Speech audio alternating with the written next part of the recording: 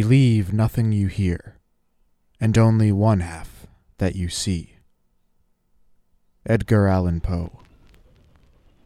You're listening to Sonic Dawn.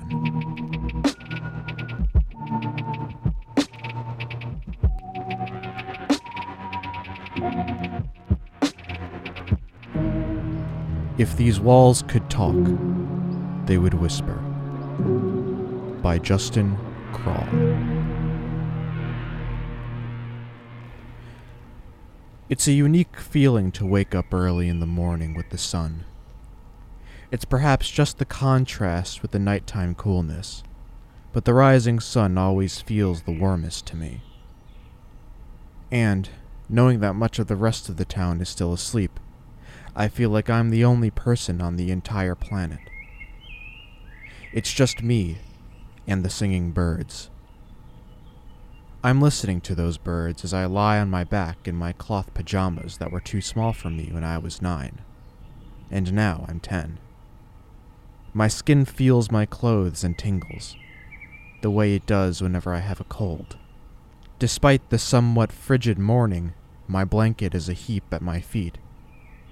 Suddenly, I throw my legs over the side of the mattress, bend forward, and vomit my dinner onto the carpet.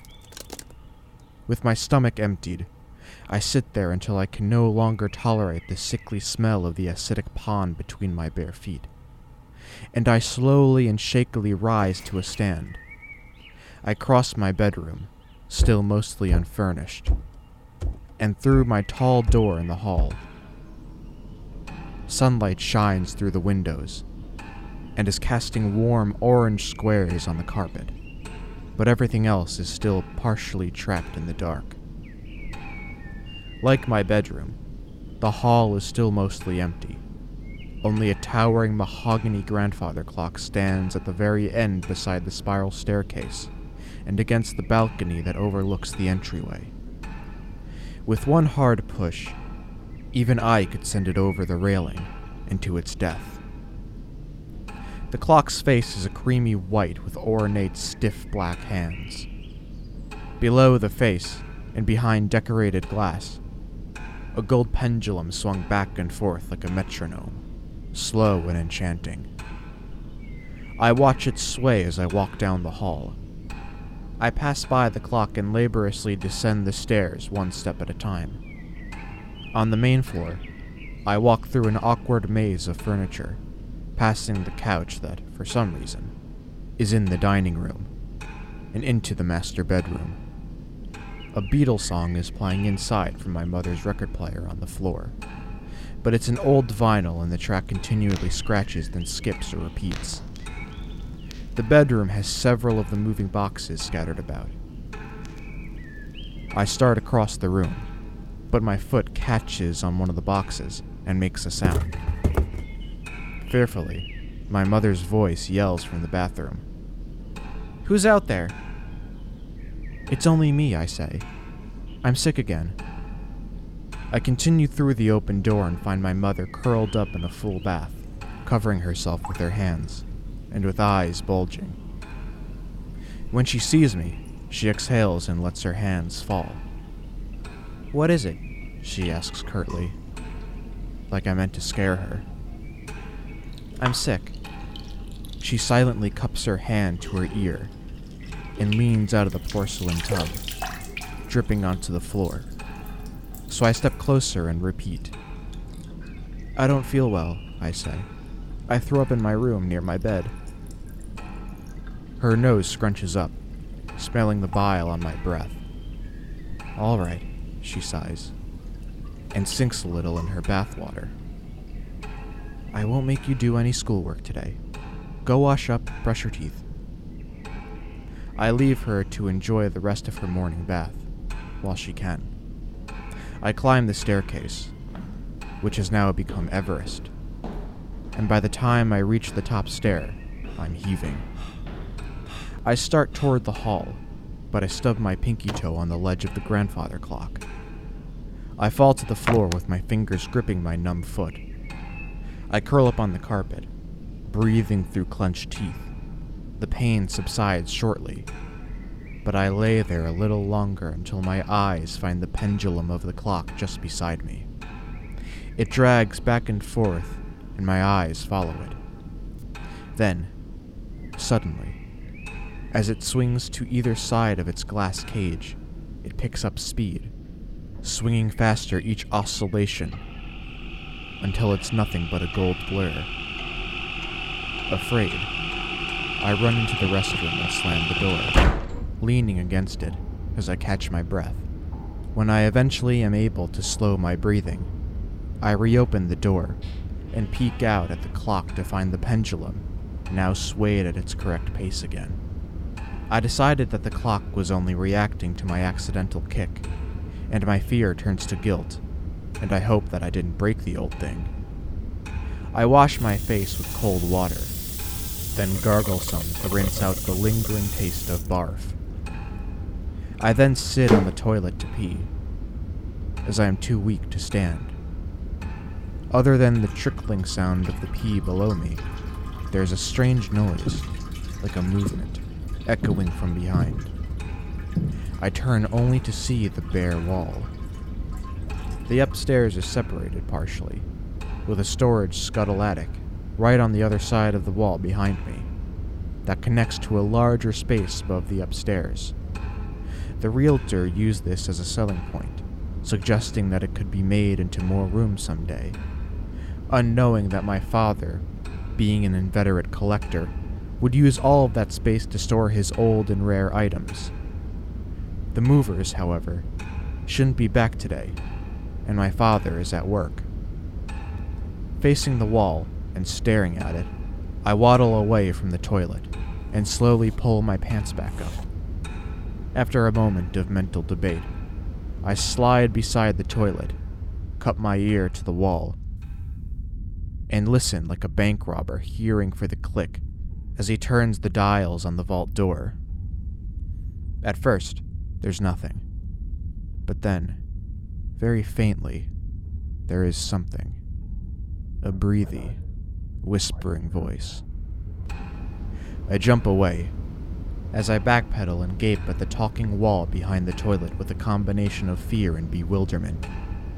While I can't make out any of the words being spoken, they are definitely words, only too muffled to be understood. But I am sure of something. There is someone in the attic. I scramble down the hall, nearly falling over with dizziness, and go into my bedroom where I hurriedly slid my bare feet into my new red Converse sneakers. From my closet, I retrieve a hardly used heavy wooden baseball bat. By the time I'm back in the hall, I'm drenched in sweat. With the bat resting on my shoulder like a lax hiker, I walk down the hall again, back toward the watchful clock at the other end. Its pendulum is still swaying slowly, as it should be. I pass it by and mutter an apology to it. Downstairs I hear my mother's music echoing from out her room, though from here it sounds like a dreary and haunting whale song. I go to the laundry room, open the door into the garage, and very warily enter. It's chilly inside, giving me goosebumps. The garage is fairly empty, with just a few more boxes on the epoxy floor. The mover's extension ladder leading up to a rectangular hole in the ceiling. When I reach the metal ladder, I find that I am afraid, deathly afraid.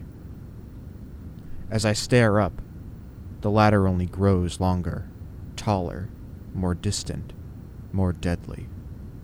I chew my lip and force myself to step onto the first rung, and grab onto the fourth with my right hand, my left carrying the bat. I carefully ascend one rung at a time. I keep my eyes upward, into the lightless hole. Don't look down, I say to myself like a mantra. Don't look down.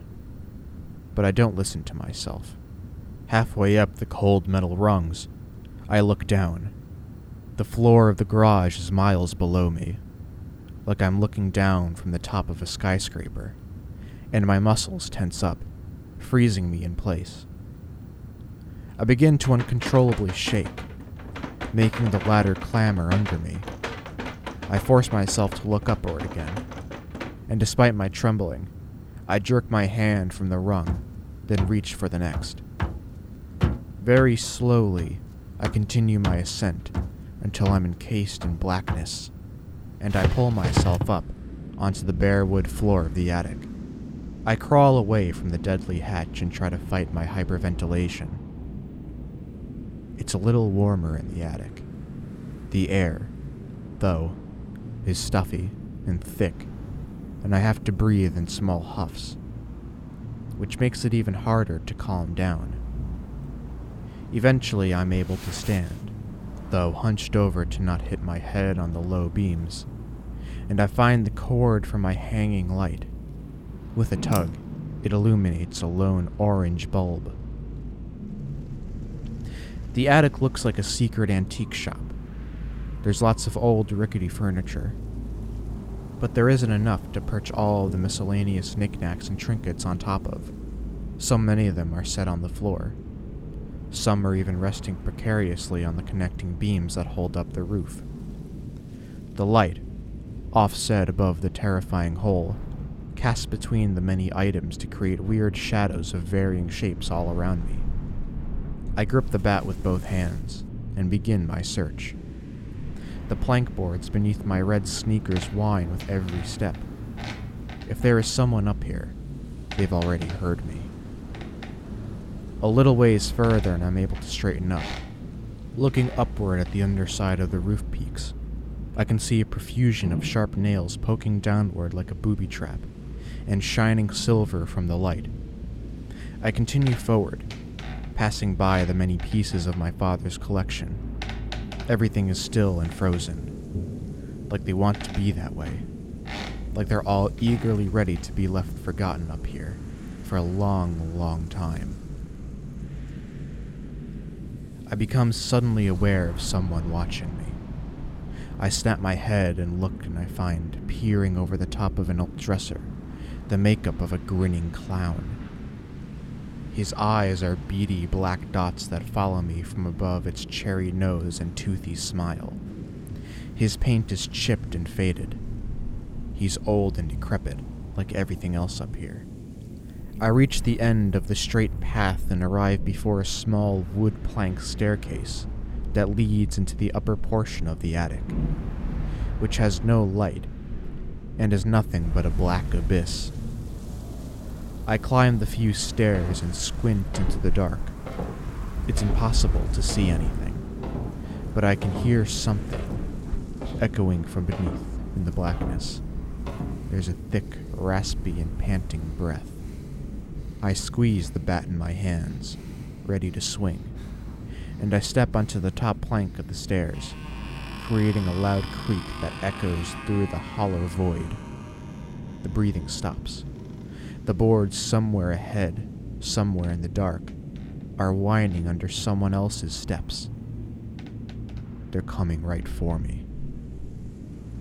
In a panic, I drop the bat, turn on my heel, and run back the way I came, nearly hitting my head on the low beams. Behind me, there are struggling, limping steps following in chase. I reach the ladder and scramble down the rungs. At the bottom, my foot catches on the leg of the ladder and brings the whole thing down with a loud crash. I burst through the garage door without looking back. I find my mother in my room, sponging at the carpet near my bed. I try to tell her what happened, but she's too busy to give me her full attention. She ignores me as though I don't exist. Later that day, when my father comes home from work, I try to tell him too. Like my mother, he ignores me. Days pass. I abandon my efforts to make the intruder in the attic known to my parents. But I know that whoever it is still up there. It's the morning when I leave my bed for the bathroom to vomit, this time into the toilet. Having not really eaten in the last few days, there isn't much that spills into the toilet bowl other than the water I was trying to keep down. I flush, and I'm about to leave. But instead, I slide beside the toilet and put my ear to the wall. I listen for a long time, but there's nothing. I know that's not proof. I leave the bathroom and go to my room. I put on my red Converse sneakers. I don't have the bat to defend myself this time. Perhaps the person is gone now, but I need to make sure. I just need to know. With plenty of effort, I go into the garage and find the ladder as I left it on the floor. I grab its middle, and with lots of struggle, I lift and barely prop it into the hole in the ceiling, the top legs just hardly touching the lip of the hatch.